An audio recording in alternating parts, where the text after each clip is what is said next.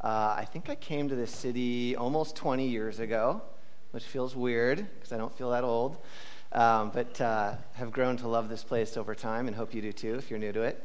And we started this church about coming up on 13 years ago and have gone through a lot of ups and downs. And, I think when Jackie was speaking, I was thinking about just what I think our concept of the Christian journey looks like sometimes.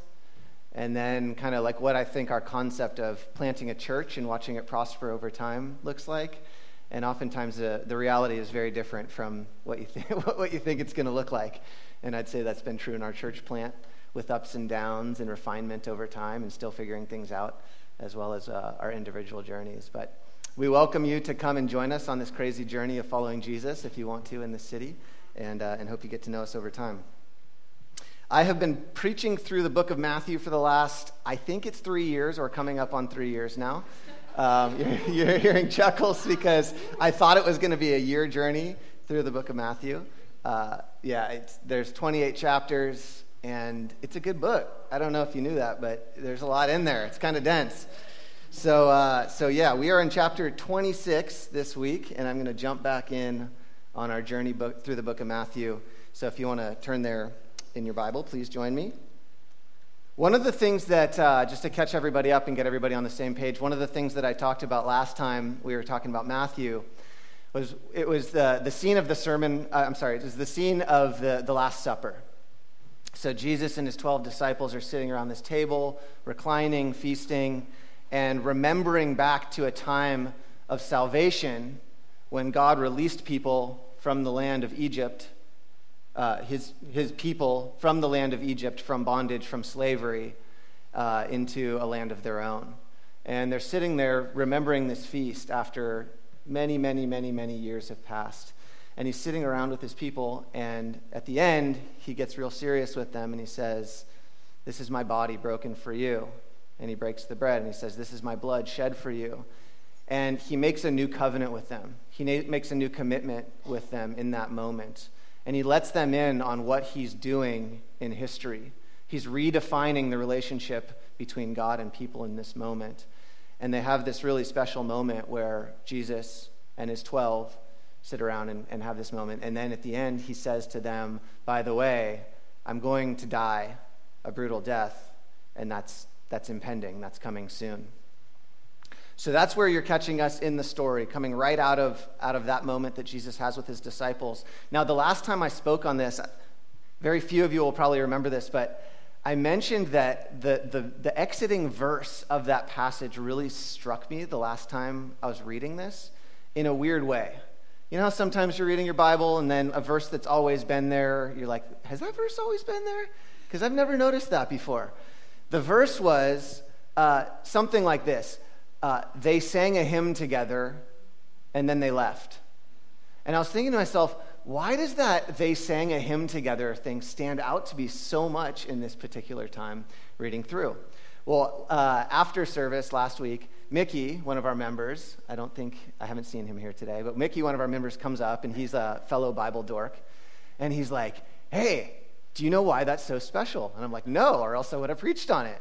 And he starts to tell me that the name Yeshua is used 3 times in Psalm 118. And because of where they were in the Passover feast and the cadence of singing through different hymns, they would have been at Psalm 118. And when you go in there and you read Psalm 118, every time salvation is mentioned, salvation is the translated word from Hebrew, Yeshua, the name of Jesus. And so they have this moment talking about how Jesus is going to be the salvation of the world. He shares his plan with his disciples, and they all sing together. And as they're singing through this psalm, or in this psalm, part of what they're singing is the word Yeshua. Pretty cool. You guys aren't, the response is not, that was whatever. Okay, hopefully it's getting better from here. I can't promise that. That was my opening punch, but okay. So Matthew 26, we're moving on. Thanks for encouraging me so early. Verse 30 in Matthew 26 says, "When they had sung a hymn, they went out to the Mount of Olives. Then Jesus told them, "This very night you will all fall away on account of me. For it is written, I will strike the shepherd, and the sheep of the flock will be scattered. But after I've risen, I will go ahead of you into Galilee." Peter replied, "Even if all fall away on account of you, I never will." "Truly I tell you," Jesus answered, "this very night, before the rooster crows, you will disown me 3 times. Peter declared, "Even if I have to die with you, I will never disown you." And all the other disciples said the same. Now, you have to realize they have been life on life every day together for 3 years. They've given up a lot to follow Jesus, a lot. So they've left their families at home. They're out kind of walking all over the place, no real home to speak of. Now, it's an amazing life because they're following Jesus, seeing miracles, learning teachings about the kingdom and who God is. But they've given up a lot, and it's been 3 years. So to have Jesus come and say this to them at this moment, hey, you're all just going to basically cowardice out and, leave me alone, that would really cut deep to these guys. And so Peter, God bless his soul, is always the first one to step up and say, whatever's he's like a stream of consciousness. There's no like the rest of us have a filter, or most of us do. Peter doesn't have that filter. He just speaks what's going on before he realizes it's going on. So he says, even if all these other people that are standing around, even if all these guys, even if all of them disown you, I will never, Lord. And so Jesus calls him out and says, actually, for you in particular, this very night before the rooster crows, you will disown me 3 times. Thanks for speaking up once again. Okay, so then Jesus went with his disciples to a place called Gethsemane, and he said to them, "Sit here while I go over there and pray." He took Peter and the 2 sons of Zebedee along with him, and he began to be sorrowful and troubled. Then he said to them, "My soul is overwhelmed with sorrow to the point of death. Stay here and keep watch with me." Going on a little farther, he fell with his face to the ground and prayed, "My Father, if it is possible, may this cup be taken from me. Yet not as I will, but as you will." Then he returned to his disciples and found them sleeping. "Couldn't you men keep watch with me for 1 hour?" he asked Peter. "Watch and pray so that you will not fall into temptation. The spirit is willing, but the flesh is weak." He went away a second time and prayed, "Father, if it is not possible for this cup to be taken away unless I drink it, may your will be done." When he came back, he again found them sleeping because their eyes were heavy. So then he left them and went away once more and prayed the 3rd time, saying the same thing. Then he returned to the disciples and said to them, "Are you still sleeping and resting? Look, the hour has come, and the Son of Man is delivered into the hands of sinners.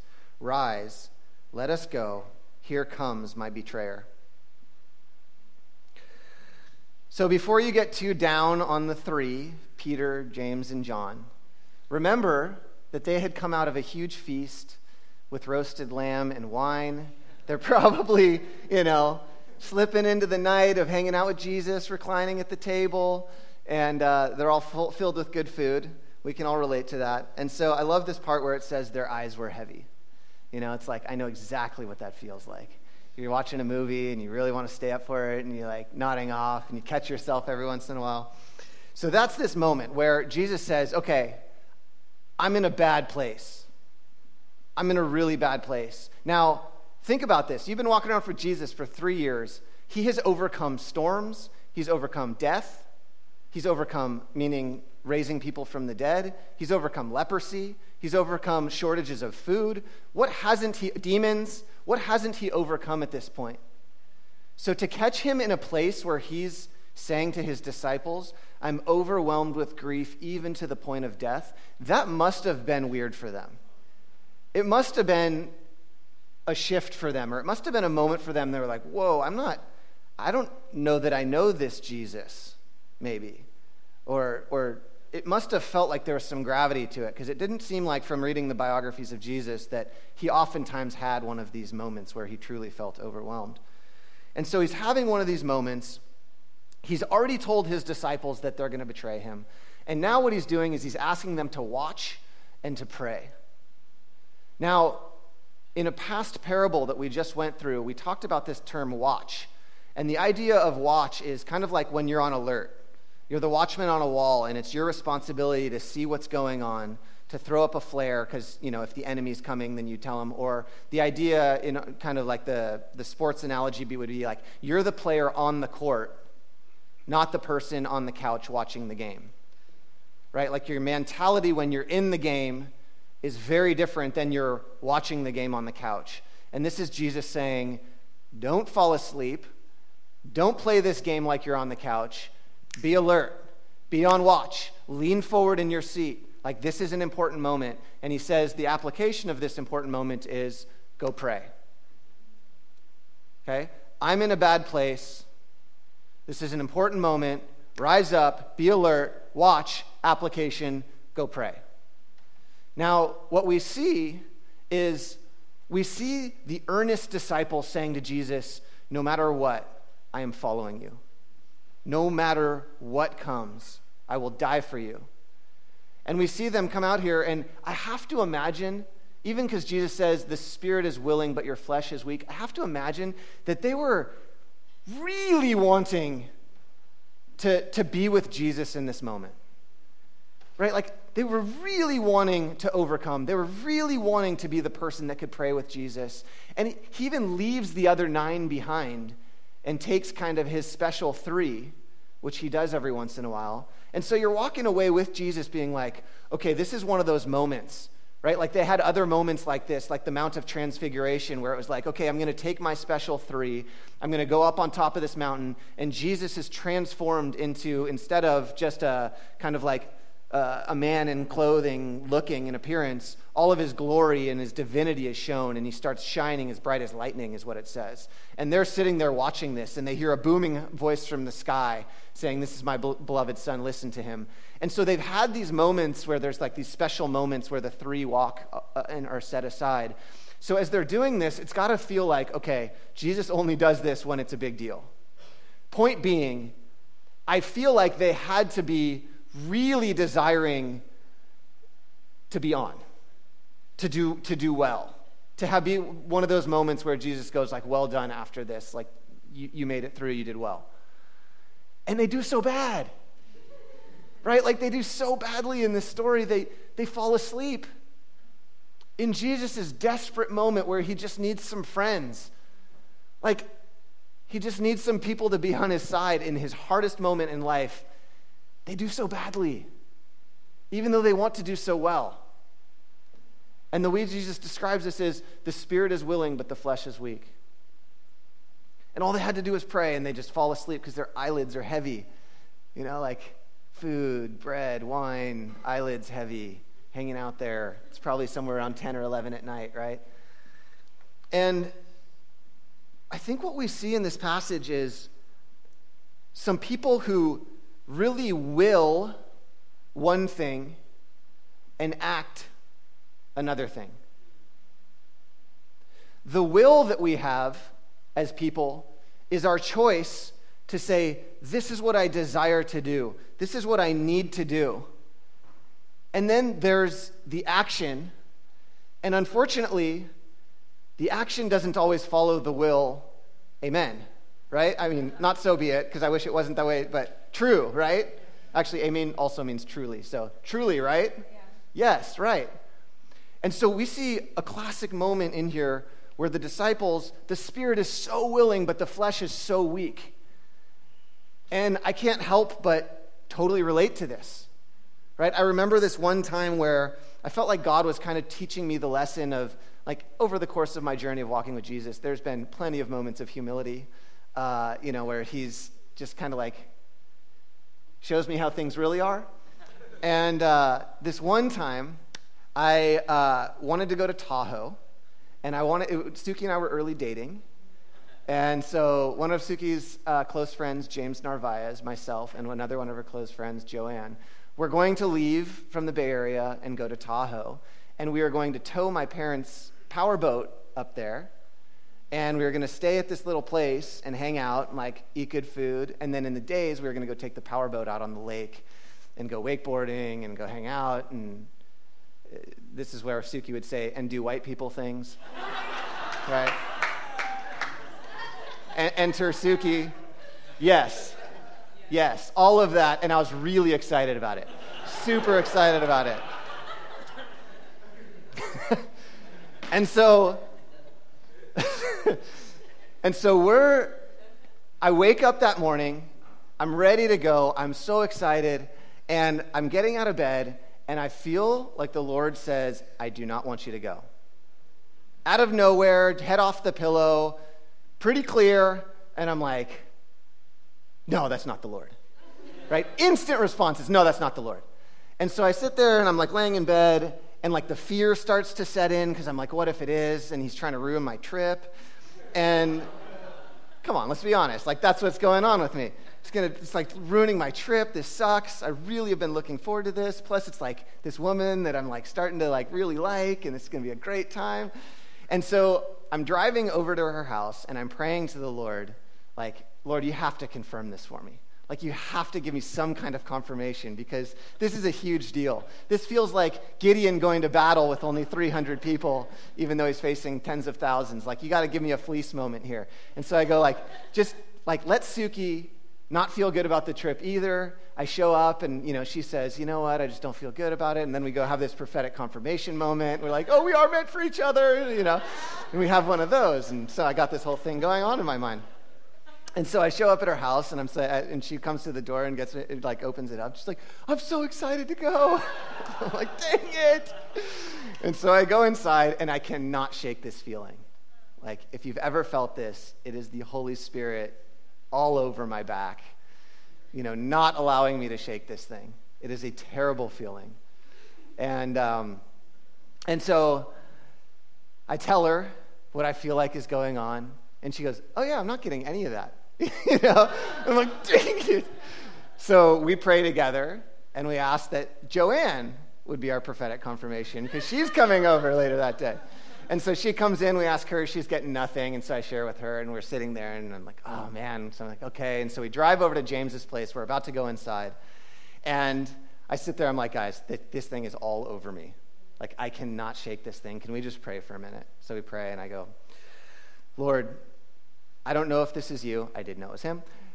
I don't know if this is you, but if it is, I want to do your will. I want to do your will.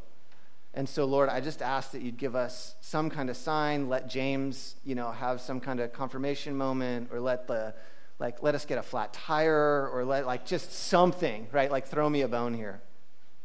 Amen. So we go inside, we ask James, same thing, nothing. And so we hit the road. We go over to my parents' place, we pick up the boat, and we're driving up to Tahoe, and the thing is all over me. Just all over me. And I have this moment where I feel like the Lord gives me the awareness that I'm Jonah. Like, I'm going in the exact opposite direction. Like, he's told me not to go exactly in the direction that I'm going. And so I'm sitting there, and they're laughing, and I'm driving, and I'm just like heavy with the reality that I'm too weak to turn this car around. And I knew it. Like, that was exactly what was going on, was I knew it was the Lord, and I'm too weak to turn the car around. And so I turn on some worship music, and I start repenting to the Lord, repenting would have been turning the car around.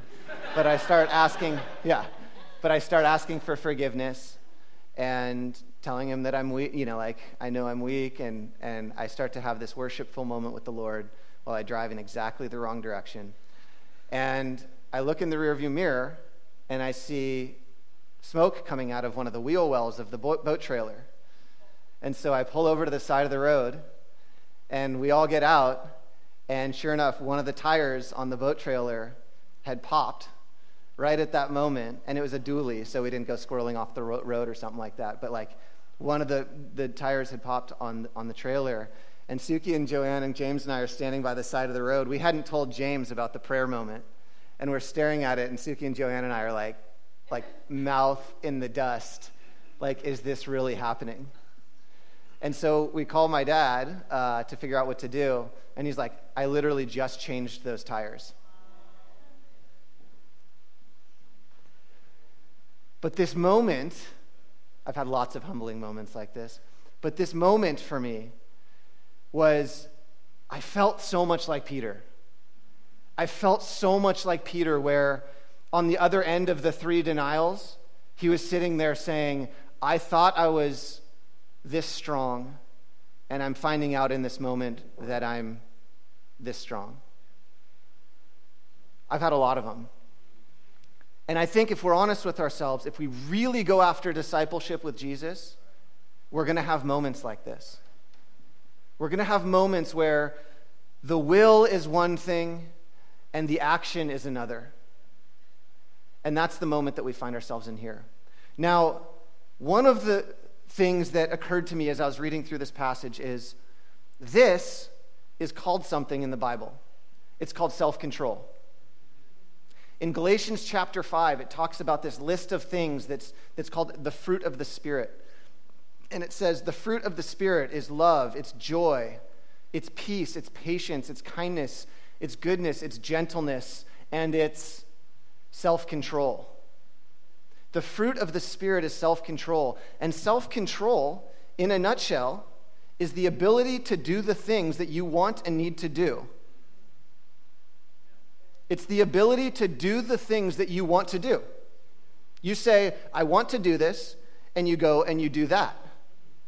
Now, the crazy thing about this is, if it's a fruit of the Spirit, what that means is if you don't have the Spirit, you're going to have plenty of moments where you get confronted with your inability to have self-control. In other words, the inability to do the thing that you want to do.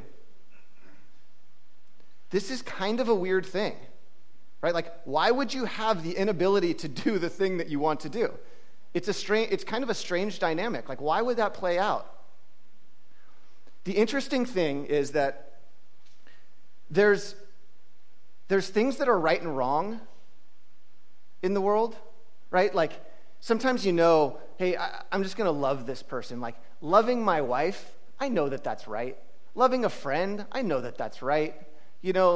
Sacrificing for the love of Jesus and for his glory, I know that that's right. There's certain categories that are just right, and then there's certain categories that are just wrong. We'll use an easy one. We know that deception is wrong.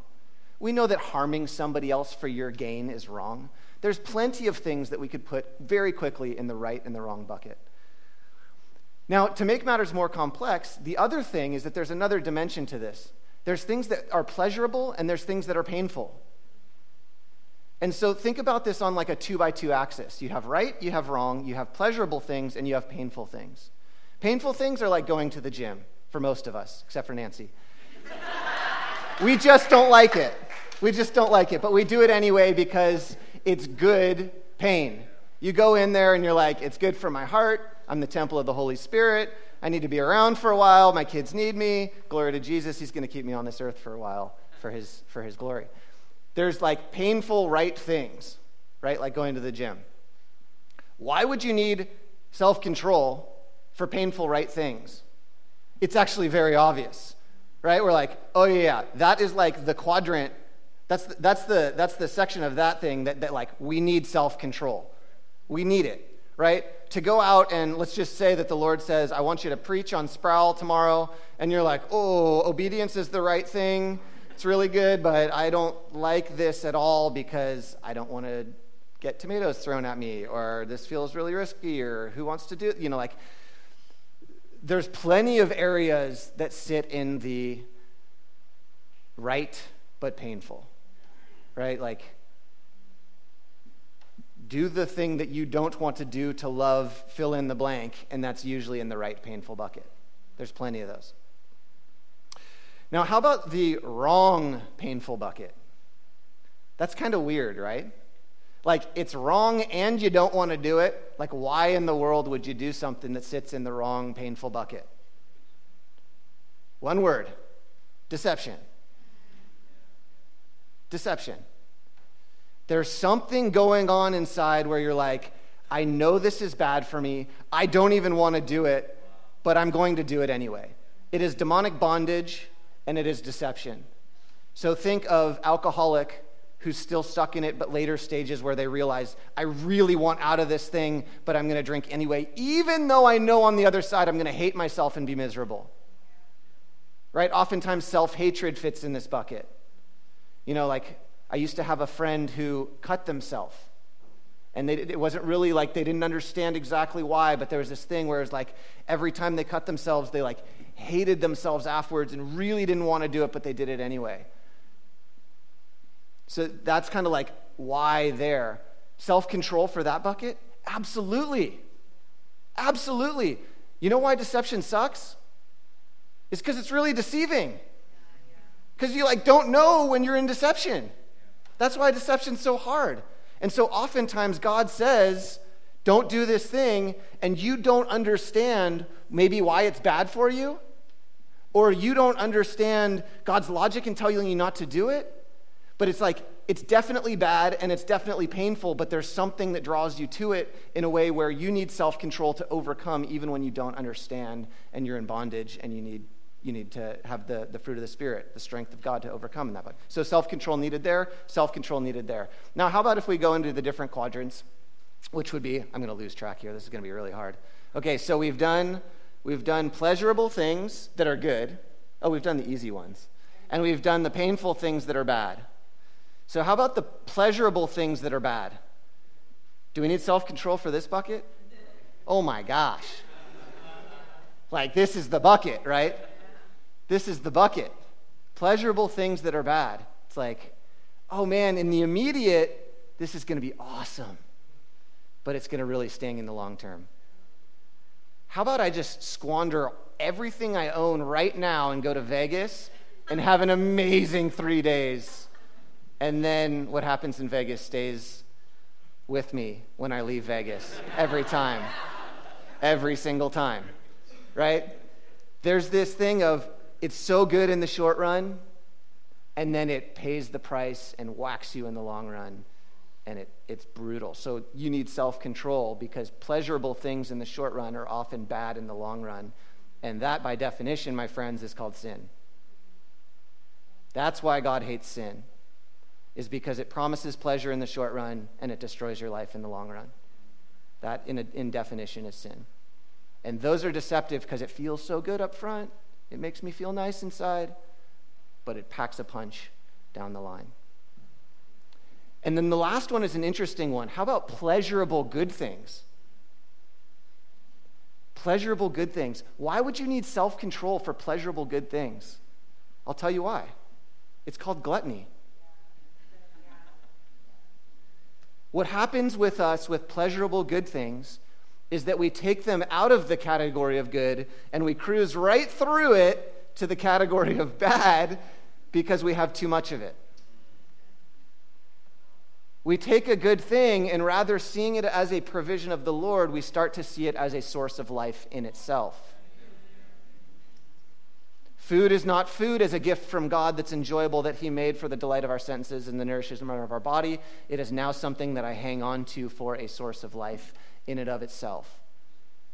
And so even in this quadrant that you'd say like, okay, this is the freebie quadrant where we just don't need self-control. Can there please be a quadrant where we don't need self-control? Right? But even in this one, it's a quadrant that requires self-control. Self-control is required for everything. For everything. It is a weird superpower in a sense because it's one of those things where you're like, well, I feel pretty much in control of myself. And without the Spirit, that is not true. There's evidence everywhere that that is just not true.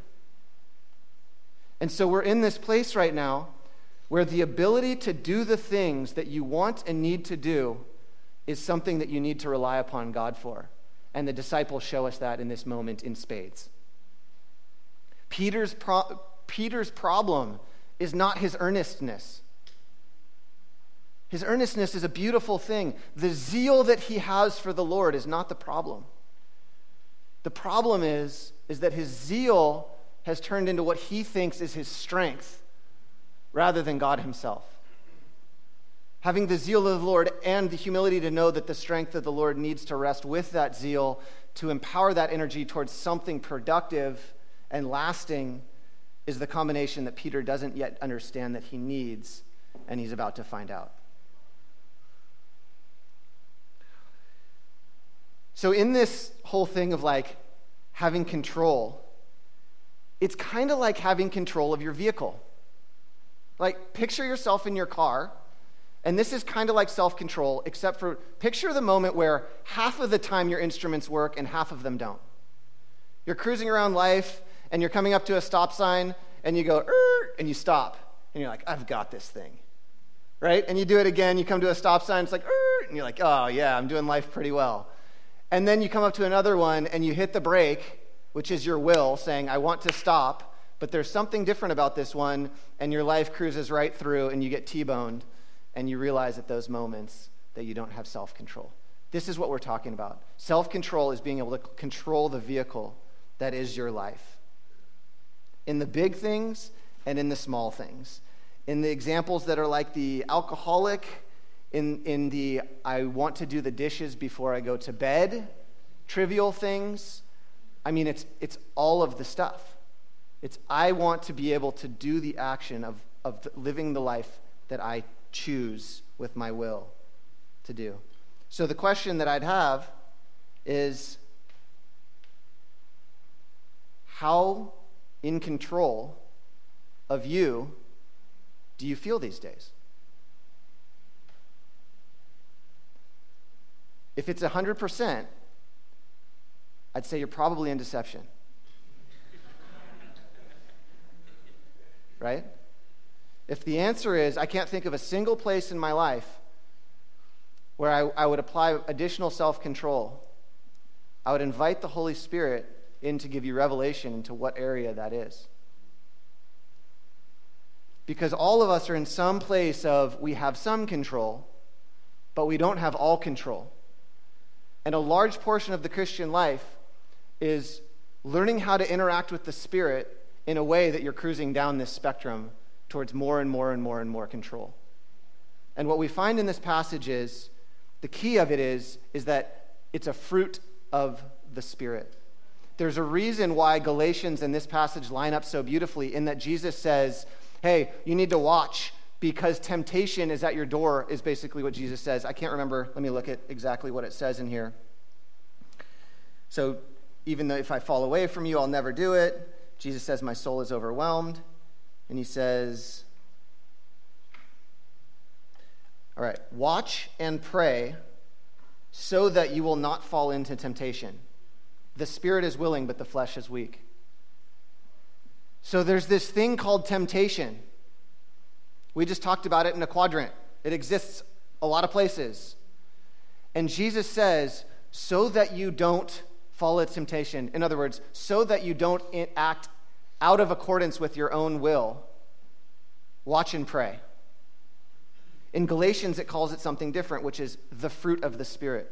Now, the interesting thing about a fruit, or the fruit of the Spirit, is it's something that comes forth naturally from a connection to something. Right? Like, that's how fruit works. Is if you're an apple tree, it's not like an apple tree. I don't know what it's like to be an apple tree, but like, let's just go with me. It's not like it's like fighting to not produce oranges. Right? It's not like, oh no, like I really don't, my will is apples, but oranges are coming out. You know, like, I imagine that that's not the life of the poor apple tree. Our lives are not supposed to be a Civil War moment where it's constantly like, oh no, I hope I don't produce oranges, and I hope apples come out. I hope I can actually do the good things that I want to do. Our life it's not supposed to feel like a daily civil war. And I think somehow we've made that the whole Christian life. There's all this stuff internally that I want to do, but God says it's bad, so I just gotta constantly like lash myself to just not do it. That's not at all what we read biblically in terms of what it looks like to walk in the Spirit. In fact, what it says in Galatians 5 in relation to walking in the Spirit is this: it is for freedom that Christ has set you free. It is for freedom. What is freedom? Freedom is having a choice and then being able to follow that choice. That's what freedom is, right? Like, you're empowered to have a choice. You get an opinion, and then in that opinion, you are able to do that thing. I want to apply myself to work in a way that when I apply myself to work, it leads to prosperity and abundance. That's what I want to do. Okay, great, I'm going to do that. Somehow, Paul thinks that one of the keys to the Christian life is this thing called freedom. This ability to have a choice and then to walk out that choice. I don't know, but if we went out to 1,000 people on the street and said, would you mind articulating Christianity for me? How many of you think that freedom would be the thing that came off the lips? Not that many. Now, I think part of that is that there's a misunderstanding of kind of like what freedom looks like. But I think the other part of that is, I don't know that the church is oftentimes walking in freedom. And the reason why I would propose to you is because we're like the disciples oftentimes in this story. Not Jesus, or not Peter after he's kind of encountered Jesus and there's restoration and he has the Holy Spirit and there's like a whole post-life for Peter that we can celebrate, and he did really well. And his life displays a tremendous amount of freedom. But I think what happens is we feel this civil war going on, and the thing that we first think to do is, I need to fight harder. Is this not exactly what Jackie talked about in her testimony? There's this thing going on, I don't like it, I feel out of control in my life in certain ways, and the first thing that I need to do is fight harder. And what fighting harder looks like is trying harder not to do the thing that I feel like doing that I know I shouldn't do, or, sub it out with whatever piece of the quadrant you want or issue you're thinking about. But it's like, no.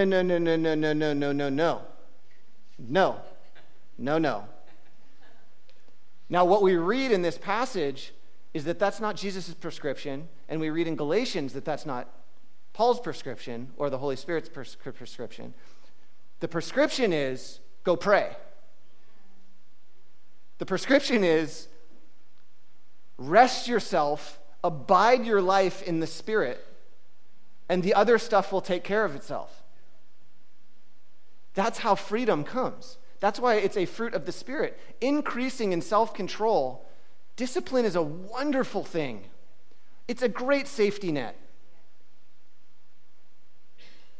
It's not a great place to live your whole life out of. It's a fantastic safety net. If all else fails, discipline is there to catch you. Awesome. I didn't fall through. But it's not a great place to live. I don't want to not cheat on my wife every day because of discipline. I don't want to not cheat on my Lord every day because of discipline. I want to do it because I'm so captured in love with this person that it's my joy and my delight to choose that. And somehow, because discipline is good, we've exalted it to a place, to an unhealthy place, where a lot of us just camp out in this place, this desert land place called discipline. And go like, I guess this is the promised land, or maybe the promised land is on the other side of death, and I'll just hang out here until I get there, and then one day I'll be in heaven and not have to deal with this stuff. And that's true. And we need that someday. But you don't have to hang out in the desert forever. That's not the Christian life. The whole point here is that life in the Spirit is the abundant life. I remember when I came to Cal, and I was living in the place, like I had just recently kind of met the Lord, and just recently started to get my life on track.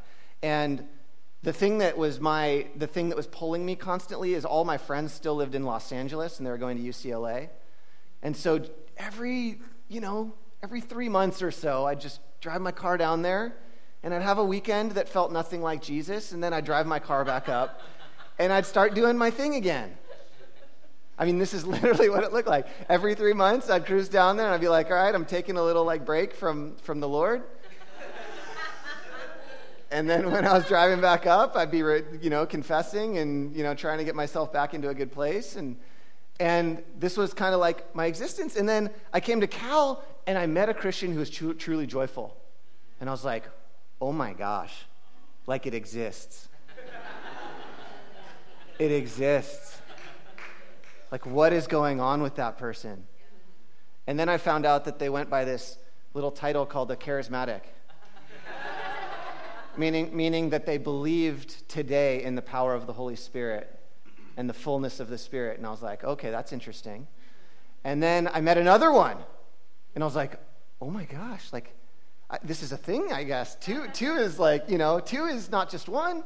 And this thing kept happening, and all of them had the same in common. They had an amazing prayer life.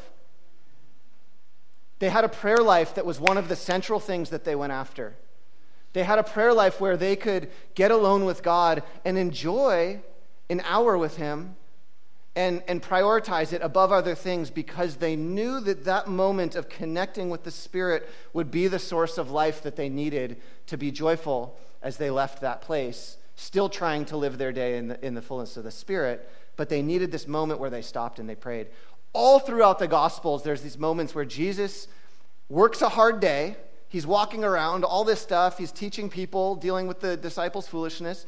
And then it says at night he went and he left and he went to a high mountain and prayed all night. Talk about self-control, right? Holy smokes. All night? Like a few hours? 2 hours? 3 hours? All night? He prays all night. And so in this situation, it's not weird for him to say, hey, you're going to need this prayer time, to his disciples. Keep alert. Pray for me. Pray for you. Temptation is coming. Pray. Pray. And so I think what happens for us is we think that the remedy is often more self-discipline, when the better life is to not get to the safety net moment at all. And to have prayer be a central part of everything that you do, all the time. Paul calls it pray unceasingly. But establishing a place, this is 101, guys, but the funny thing is it's so hard. Right? It's so hard. I feel like I'm living right now in a resurgence of my prayer life, and I'm loving it, like so much loving it. It's changing every day, every moment of my day. But in order to do that, I'm having to wake up at 5:45 in the morning. I don't have any more hours in the day. I really don't. They're full of, like, even the subway rides are full of stuff. And so, where's it going to come from? Well, I guess I'm going to get up earlier. And the value that we have for something will determine the inconvenience that we're willing to capture that thing. And so, prayer, I just want to highlight this for us again. The fruit of the Spirit is self-control. Self-control is really important. Fruit of the Spirit, prayer, that's how that works. Plugging into the vine, abiding in Jesus, getting your mind right, getting in this place where your life is plugged into the life source. That's what prayer is. It's not oftentimes what we make it. It's getting before the Lord and being like, okay, God, I cannot live without being plugged into you. That's almost the start of every prayer time I have. Is, God, I am here because I cannot live apart from your abiding life. I've lived with it, and I've lived without it, and I have no interest in living that life. And so, God, please use this hour. Show me how to plug into you. I don't know how to pray. I don't know how to get life out of this time, but you do, and I follow you. That's the opening of every quiet time that I have. And the cool thing is that he actually grabs your hand and he teaches you how to pray.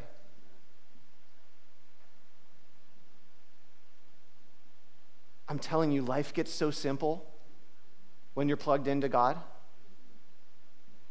There's this simplification of things. It doesn't mean that the intensity is not there in certain seasons. It doesn't mean that it's on an all-time high, that there's life is going, right? But there's this flow of life that you live in when your prayer life is robust and abundant and present. And there's seasons where it's great and there's seasons when it's tough. But I just want to stop and I just want to be like, guys, like, if we're talking about doing the Christian life really well, we need to pray. We need to pray a lot. There's no other way. Actually, there is another way, and it sucks. It really sucks. Who's tried the Christian life without prayer, like being plugged in? It's so awful. Like, grab somebody whose hand just went up and talk to them about what that feels like. It feels like a constant civil war. That's what it feels like. It feels like a constant civil war. And so the thing that we find out here is that the Christian life done well feels like freedom. And what that freedom is this reality that Christ has set us free in order to choose and in order to follow that choice. And then it gets even better, which is the next part of Galatians. Reads this. Galatians 5:13. For you were called to freedom, brothers and sisters. Only do not use your freedom as an opportunity for the flesh, but through love serve one another. See, there's this interesting thing where God has designed you for love.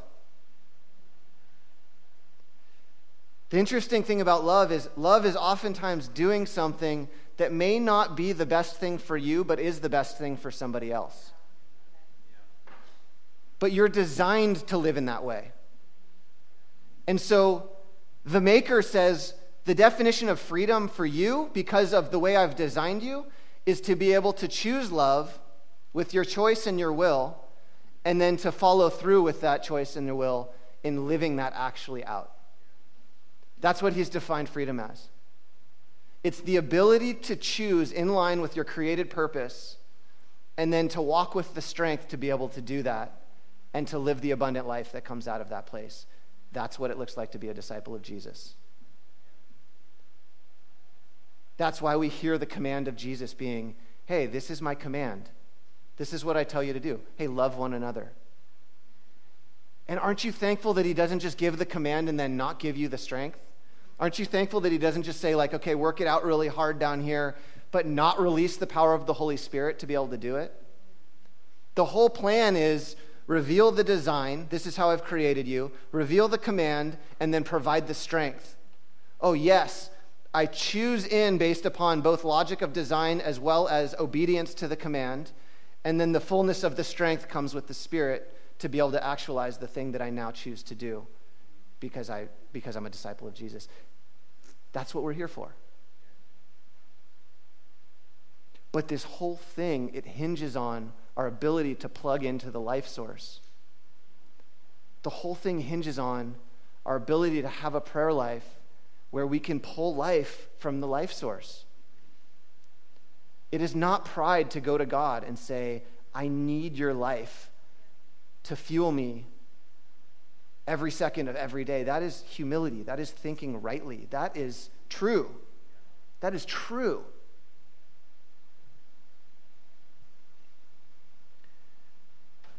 John Piper, I posted this for all the ARC members who saw it on the Facebook group. I couldn't not wait for it to be in my sermon, so I posted it on our Facebook group.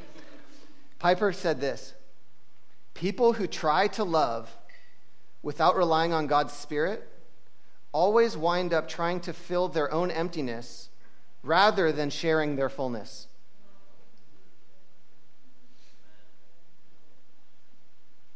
That is so good. That is so good. People who try to love without relying on God's Spirit always wind up trying to fill our own emptiness rather than sharing their fullness. This is the invitation that Jesus has for those who want to follow him. It's not easy. There's not moments where prayer doesn't feel dry. There's not moments where you have to endure and go through, but it is so worth it. It is so worth it. And so one of the many fruits of the Spirit is self-control. And so what I wanted to do to close is just have us all stand together. And I want to all have us have a moment before the Lord. Would you mind playing something? I want us to all just have a very simple moment before the Lord where there's two things that happen. There's a recognition of need for every second of every day. And the second thing is, there's an invitation for the Lord to come and teach you how to pray.